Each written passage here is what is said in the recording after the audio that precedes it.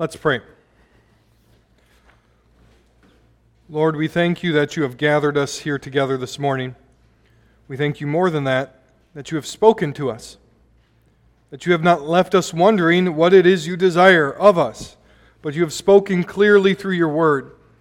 And so, Lord, I ask that your Spirit, He would be here this morning, that as the word is declared, that He would bring life, that as the word is preached, that He would build up His people here at this church.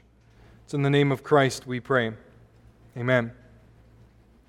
Throughout this book, Paul's been offering us this big picture of Christ and who He is and what He has done, the one who made everything, the one who inherits everything, the one who's holding everything together, the one who is the head of all authority in the world, and the one who is reconciling all things by the blood of His cross. And as we start to shift here, and really the shift has been happening for a bit, Paul takes this big view of Christ and he starts applying it to different areas of life. He applied it to the area of philosophy and ideologies. He said, you want wisdom, you want knowledge, all of that is stored for you in Christ. Christ is the foundation of that all. He applied it, we saw last week, to the imagery of the Old Testament. All of that is these shadows given to us, and the substance belongs to the person and the work of Christ. And now he's going to apply it to the realm of personal holiness. And he's going to continue that in the next couple, or the next chapter, really chapter 3. And he's going to be answering the question, how do people change? How do we improve? And what does that even look like? And the idea of personal change is really somewhat of a controversial topic today. Is it even something that we want? Is change even a desirable outcome? I mean, if there is no right and wrong in this universe, if there is no universal standard that everyone is supposed to align to, then really, find your truest self, follow your heart, be all that you want to be to yourself, and any other change that is forced upon you is really just oppressive. And that's what much of our world thinks today. Also, if you're just a biochemical machine, perhaps if you take the right pill, that will formulate the change that you need within yourself. And again, even the most recent studies in these last couple of weeks tell you, yeah, that doesn't really work. Biology matters, chemicals matter, but they can't do everything. You're more than just the chemicals that amass themselves in your body. Throughout history, many have offered a path to change, to cast off whatever it is that's hindering you. There's this way for self-improvement. You just have to look at the various schools of thought within pop psychology today. If you walk into a bookstore, you will find entire shelves devoted to self-help, how to make a better you. You can find that on the farthest wings of the left, and you can find it on the farthest wings of the right. Take, for example, Jordan Peterson's 12 Rules for Life. Here are the 12 rules you need to change yourself. And of course, there's an amount of common grace and wisdom in there that can help you to an extent, but it all amounts to little more than rearranging the chairs on a sinking ship. Such attempts and tricks are often rooted more in human tradition and wisdom than they are about actual truth as God has spoken. And religion in particular is especially ripe for the involving or the taking in of human tradition. In this passage, Paul addresses the false teachers. He's really been dealing with them throughout the entire book to this point, but he's really getting to the fine point here, as they have taken parts of the Old Testament law, and they're mixing them with human tradition, and they're coming up with these rules that everybody in the church of Colossae needs to follow. And Paul wants you to know that those rules are human tradition, yes, but they find their ultimate source in elemental spirits, that is, demonic spirits. These are not just purely human tradition, there's something spiritual behind them. And so we have to ask ourselves some questions. How can this be? Is the problem the law itself? Is the problem God's law? Well, if you read your Old Testament, you'll find that a lot of the Old Testament is spent praising God's law. God's law is holy. God's law is perfect. It's a lamp unto my feet. If you know anything about the ancient religions of the world, you would know that often they didn't give their people a law. In fact, they had to try to manipulate and control their gods through various different sacrifices and divination practices to figure out what is it that this God actually wants from me. The God of Israel, the God who created everything, wasn't like that. He put it in black and white. This is what I want from you. He has spoken. And so the Old Testament praises God's law. That's not the problem. God tells us what the problem is in Isaiah chapter 29, verse 13. He says, "Because this people draw near with their mouth and honor me with their lips, while their hearts are far from me, and their fear of me is a commandment taught by men." The problem isn't God's law. The problem is that man takes God's law, adds to it, and corrupts it. Jesus does the same thing with the Pharisees in Mark chapter 7, verse 5, 6, and 7.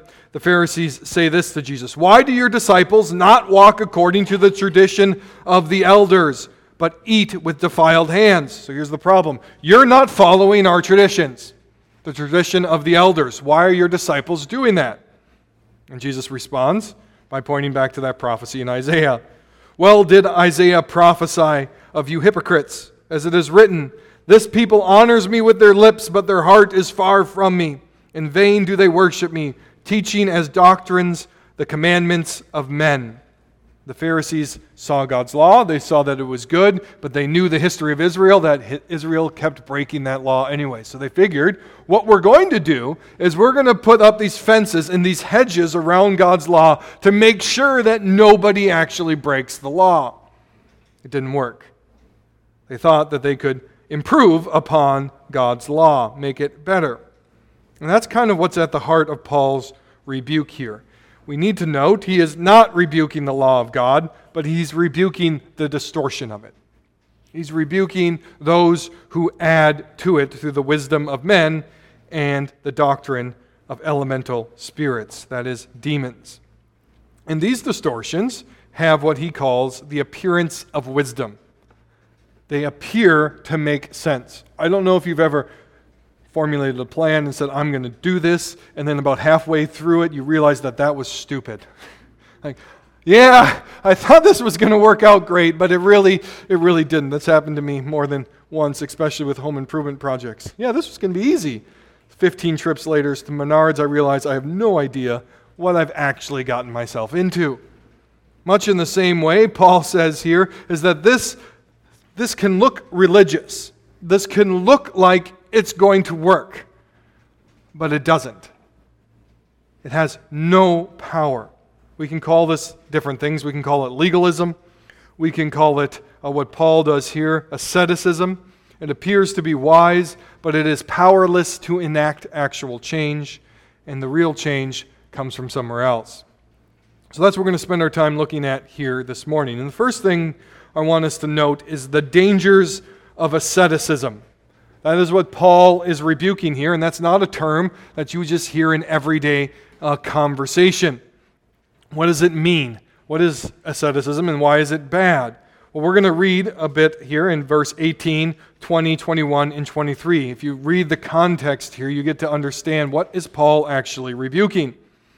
He says this: "Let no one disqualify you," verse 18, "insisting on asceticism in the worship of angels, going on in detail about visions, puffed up without reason by his sensuous mind." Skip to verse 20. "If with Christ you have died to the elemental spirits of the world, why then, as if you were still alive in the world, do you submit to regulations? Do not handle, do not touch, do not taste. These things indeed have the appearance of wisdom in promoting self-made religion and asceticism and severity to the body, but they are of no value in stopping the indulgence of the flesh." So the word here, translated by the ESV as asceticism, in the NIV, if you have that translation, it will call it false humility. The CSB also translates it as false humility. Other translations will translate it as self-denial. Self-denial. And this is where we really do need to be careful, because there are forms of self-denial that are good. There are forms of self-denial that are commanded in Scripture. Jesus says if you want to follow Him, you need to deny yourself, pick up your cross, and follow Him. He also commands that the first great command is to love God more than anything else. That means you have to deny yourself to an extent so that you can love God. And you also need to love your neighbor as yourself. So to be a Christian is to some extent to practice self-denial and to reorder your priorities. You are not a hedonist. That is someone who makes life all about me and getting as much pleasure out of life as I can possibly get. And yet, since that is how hedonism, how most unbelievers live their life, it can feel holy. It can feel righteous then to deny all physical enjoyments and pleasures. We can start to look at them as the problem, and it is they that need to be avoided. And this is just as devious a lie as hedonism. It turns this idea of the holy Christian into a cranky person who's fearing that someone somewhere might just be having a good time. Brothers and sisters, that's not holiness. So let me offer a tentative definition of what Paul's getting at here when he says asceticism is bad. What is asceticism? It is the idea that the physical, especially physical enjoyment, is either less than or just flat out wrong. Let me say it again. Asceticism is the idea that the physical realm, physical body, physical enjoyments are less than or wrong. That is what Paul is rebuking you. It is devaluing the goodness of creation. And the reason that is a problem, because when you look at creation and you devalue it, what you're actually doing is devaluing the Creator. You're rejecting creation. Hedonism is the opposite of that. Hedonism is overvaluing of the physical as it becomes the chief and only goal of life. Physical pleasures in life are primary and all there really is. And this is in the opposite of that. Hedonism is physical, is bad, and needs to be escaped. So Paul's warning here, especially in verse 18, is that as you become enamored with attacking the physical, that actually makes you more physical, more sensuous of mind. It doesn't deal with the heart of the problem. The more you try to get rid of something, the more you tend to think about it. For example, if I were to say to you, don't think about elephants, you're all now thinking about elephants. The more you place focus on getting rid of that thing and labeling it as wrong, the more you're more likely to obsess over it. Church history is literally full of examples of this failure. Asceticism has a way of working itself into religion because it looks like it makes sense. For example, the early monks in Rome would often flee Rome because of its debauchery and its sexual sin. They would go lock themselves in caves in the desert. This is largely where we get the idea of hermits from. And they would live in the desert, and then they would write these things where they would realize that the dancing women they were fleeing came with them into the caves. They were stuck in their mind. It didn't actually work. One of my favorite stories in church history is that of the medieval monks, a few hundred years later, that tried to rid themselves of their sexual urges and desires. They decided that the solution was to strip themselves naked and run naked through thorn bushes, because that's a good way to deal with problems. This obsession with being rid of the physical, when God created us to be physical, is hopeless. Right? And it leads to greater abuses. It should not surprise us then at the horrors that we've seen in the Catholic Church abuse scandal. Their view of the priesthood is utterly at fault. That doesn't mean other branches, including Protestants like us, haven't had our problems. But the idea that priests shouldn't marry attracts a certain type of individual to the priesthood, and it also fosters, it fosters exactly what Paul is warning about here. The more you try to get rid of that problem, the greater the desire grows in your mind. You see, one of the great things that the Protestant reformers brought forward as they rebelled against the Catholic Church, whether it be Luther or Calvin, it was that they argued for the spirituality of all of life. They argued for the rightness of sexual relations in marriage. They argued that you could serve God in the priesthood or you could serve God as a shoemaker. All of life was spiritual and good and holy if we were obeying God. And so Scripture again and again condemns the false holiness of asceticism. We saw it when we walked through the book of Ecclesiastes. The solution to the problem of our obsession with things is not to get rid of the things, but is to receive them as gifts from God, not as the end goal of life. Paul makes the exact same point here in 1 Timothy 4 that he's making here in Colossians 2. He says, "Now the Spirit expressly says that in latter times some will depart from the faith by devoting themselves to deceitful spirits and the teaching of demons." That should make you sit up and pay attention. The teaching of demons. "Through the insincerity of liars whose consciences are seared." What do these people do? "Who forbid marriage." Catholic Church forbids marriage of its priests.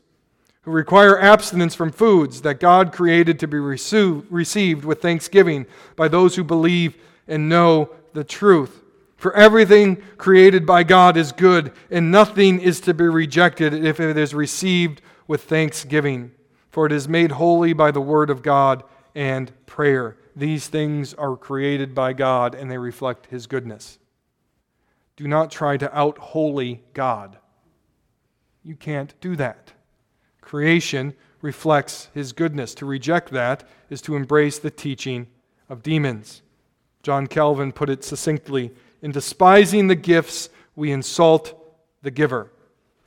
In despising the gifts, we insult the giver. And the true danger of asceticism is not that it comes from man, but that it ultimately, as Paul says, comes from demons or elemental spirits. Joe Rigney, the pastor of Bethlehem College and Seminary, puts it this way. He says, "Demons love to portray God as miserly." What does that mean, miserly? It means stingy, as a cosmic killjoy. That God somehow created this world with all of this beauty and all of these things to be enjoyed, and He created those things just to tempt you and to say, "Ha ha, you can't have it."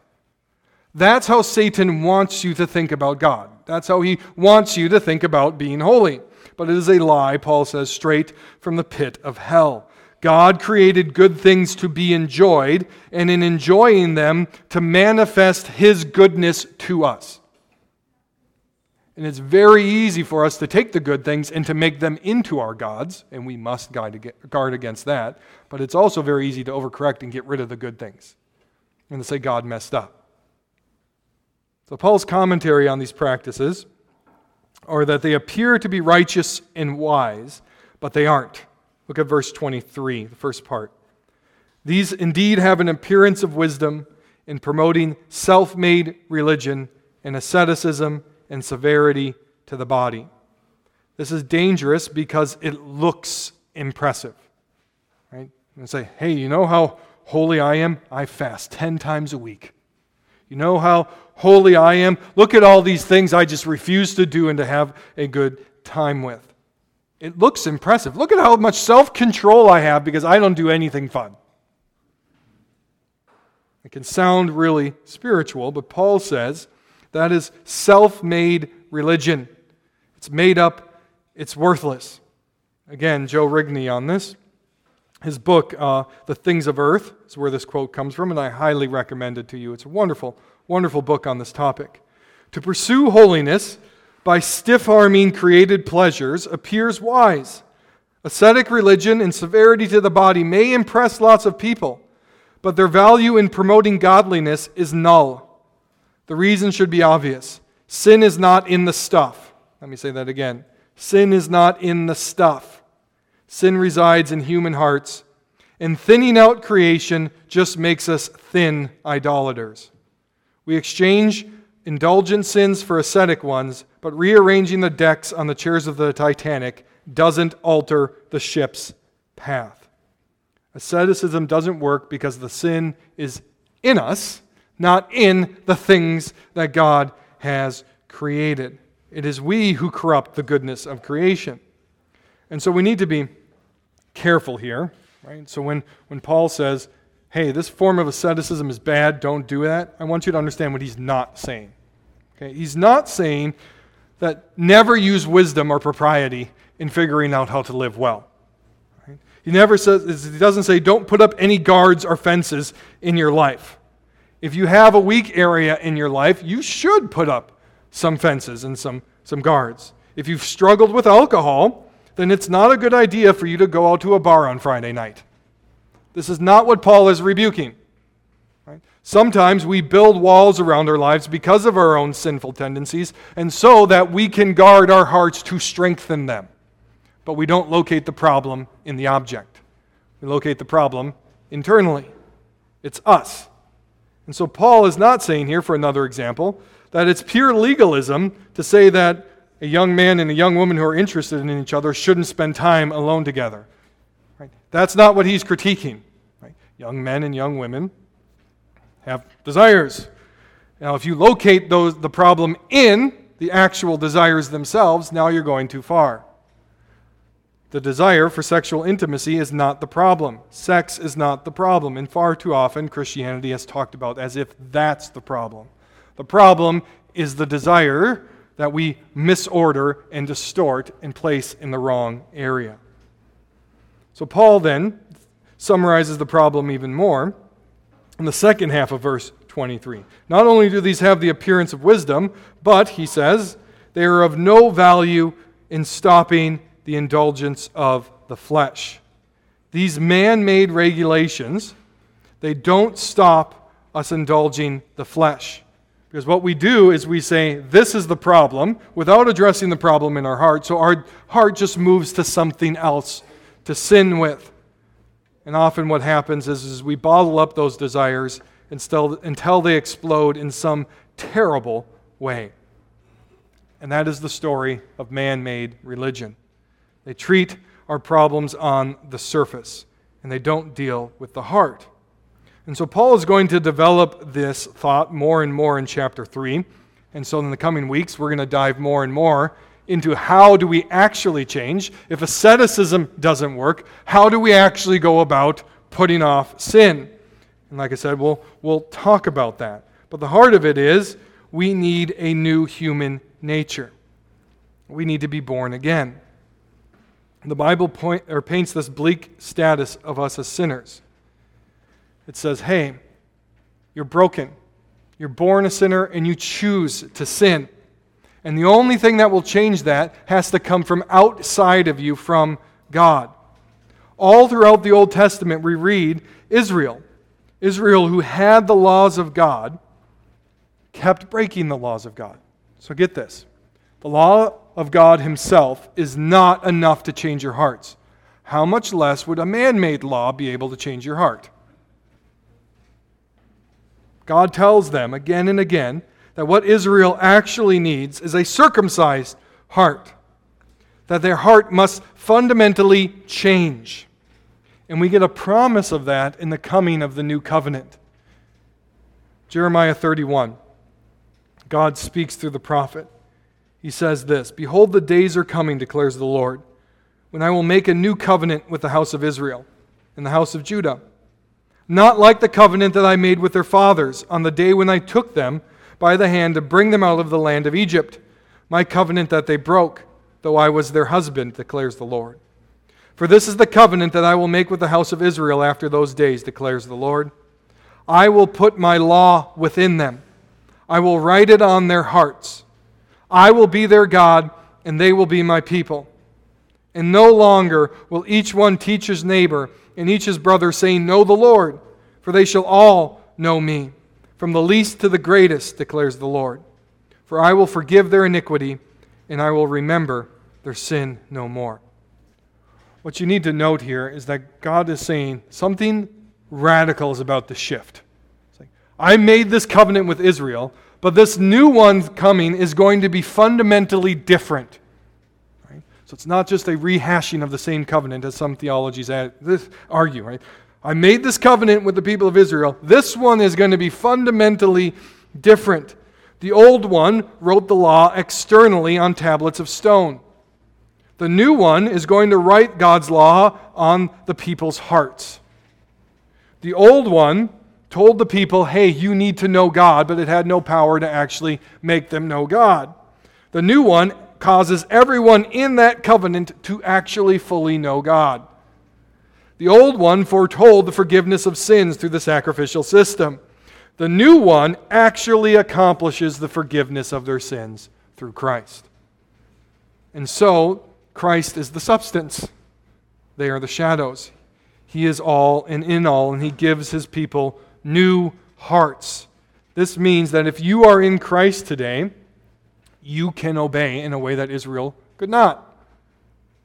We don't always obey, but you have a new heart.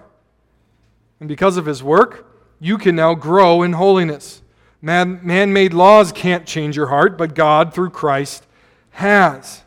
And this new heart gives you new desires to obey God and to fulfill his law. And it's all rooted in his work. And that's where the tension immediately arises. Because surely you're saying, Levi, if I have a new heart, why do I keep sinning? Why does this keep happening? Well, come back in the next couple weeks. We're going to talk about that. Paul goes into this. We call it the process of sanctification. That slowly but surely you start putting to death or putting off your old heart, because you now have two hearts. You've got your old fleshly heart with its desires, and you've got a new heart that Christ has given you with new desires, and they're at war with one another. And the bad news is they will be at war with one another until you die or Christ returns. The good news is that Christ has guaranteed that your new self will win by his power.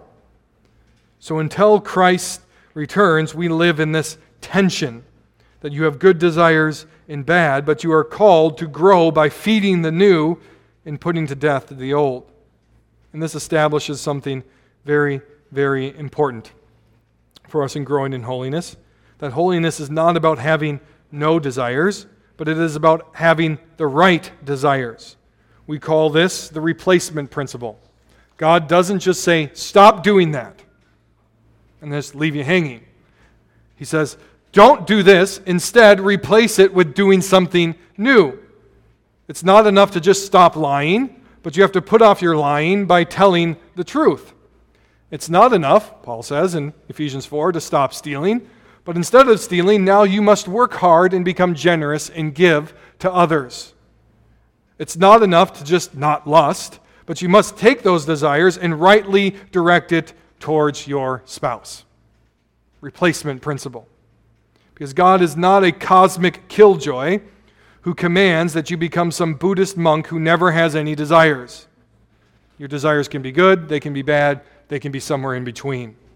The problem is the abuse of our desires. And so we have set before us pretty much two paths, or two divergent errors before us. The first I mentioned is hedonism. There are no rules. Do whatever you want. Seek as much physical joy and pleasure as you can get in this life, no matter the cost to anyone else. Brothers and sisters, the carnage of that ideology is all around you. We turn people, we turn things, or we turn people in life into this product for us to consume for our own benefit, and then we toss people aside when we're done with them. It's everywhere. It's rampant. And the carnage is disgusting. We have to acknowledge that that is a real temptation, and we cannot go that way. But second, the second error, the more nefarious one for Christians, is that of asceticism. Attacking God and denying his goodness by denying the goodness of his creation. It looks religious, it looks holy, but it's not. And I fear this evil feeds the first one. Asceticism feeds hedonism, in my opinion, because it makes Christianity look boring, unrealistic, and unappealing. It makes God seem like he is miserly and doesn't want you to ever have any fun. It drives our children towards hedonism because they look at all the beauty of this world, they look at all the joys of this world, and they say, why wouldn't I pursue those things? And then we say, no, you can't pursue them, they're wrong. And we drive them to hedonism. We have desires, and while they can be deformed, God created those desires to find some level of satisfaction in this creation. And that is something we must wrestle with. And so we have to reject phony holiness that and instead say that God made this world and he made it full of good things. He made it beautiful. He made it full of joys and good food and physical delights. And that they find their truest meaning in that they reflect the goodness and the glory of our Creator. Satan did not make these things look good. He only has the power to lie, steal, and deceive. So your favorite meal, the beauty of music, the beauty of the arts and entertainment, the physical enjoyment of recreation, hard work, marital intimacy, all of these are God-given delights to be received with thanksgiving. The holy man and the holy woman neither cling to those things nor do they ignore them. The holy man and the holy woman have smiles on their face and gratefulness in their hearts because they see the goodness of God everywhere. And so I pray that you would teach this to your children. Let me say it again. Don't think you can out-holy the Creator God. You simply cannot. Teach them to enjoy this physical world and the body that God has given them. And there's an entire movement in the world today that teaches children to hate their body, right? And to try to change it with a surgery. Teach your children to enjoy the physical world that God has created and the body that God has given them because they come from God. Teach them that hedonism is ultimately empty because it says that that's all there is. So get as much of it as you can before you die. Let them see the beauty of what a godly marriage truly looks like. That your love for your spouse becomes attractive to them because it reflects God's glory. And when they start getting to that age, teach them the inherent goodness and the holiness of physical intimacy. And that when practiced by God's design is the greatest blessing in this life. For when they see the real thing in all of its glory, the counterfeits don't look as appealing anymore. But when you try to push those things out and say they're bad, they're only left to turn one way. And that's away from God. St. Augustine reminded us that holiness is found in rightly ordered, rightly carried out desires and affections. That is, you need to have a hierarchy of desires and affections. Some are more important than others, but your desires must become servants to you instead of you becoming a slave to them. Your desires must become servants to God, not the other way around. And when you desire these things rightly and you seek them justly, then you see real change. Not through asceticism, not through getting rid of all desires, but through seeking the things of earth as God has intended them to be used.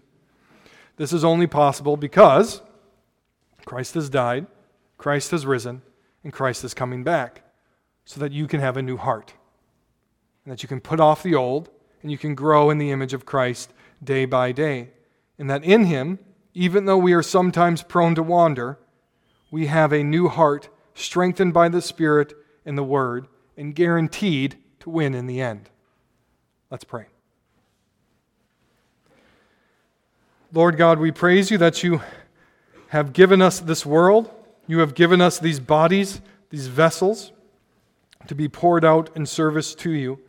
Lord, we ask that you would teach us to not turn this world into an idol to replace you, and not to reject your goodness as it is found in your creation.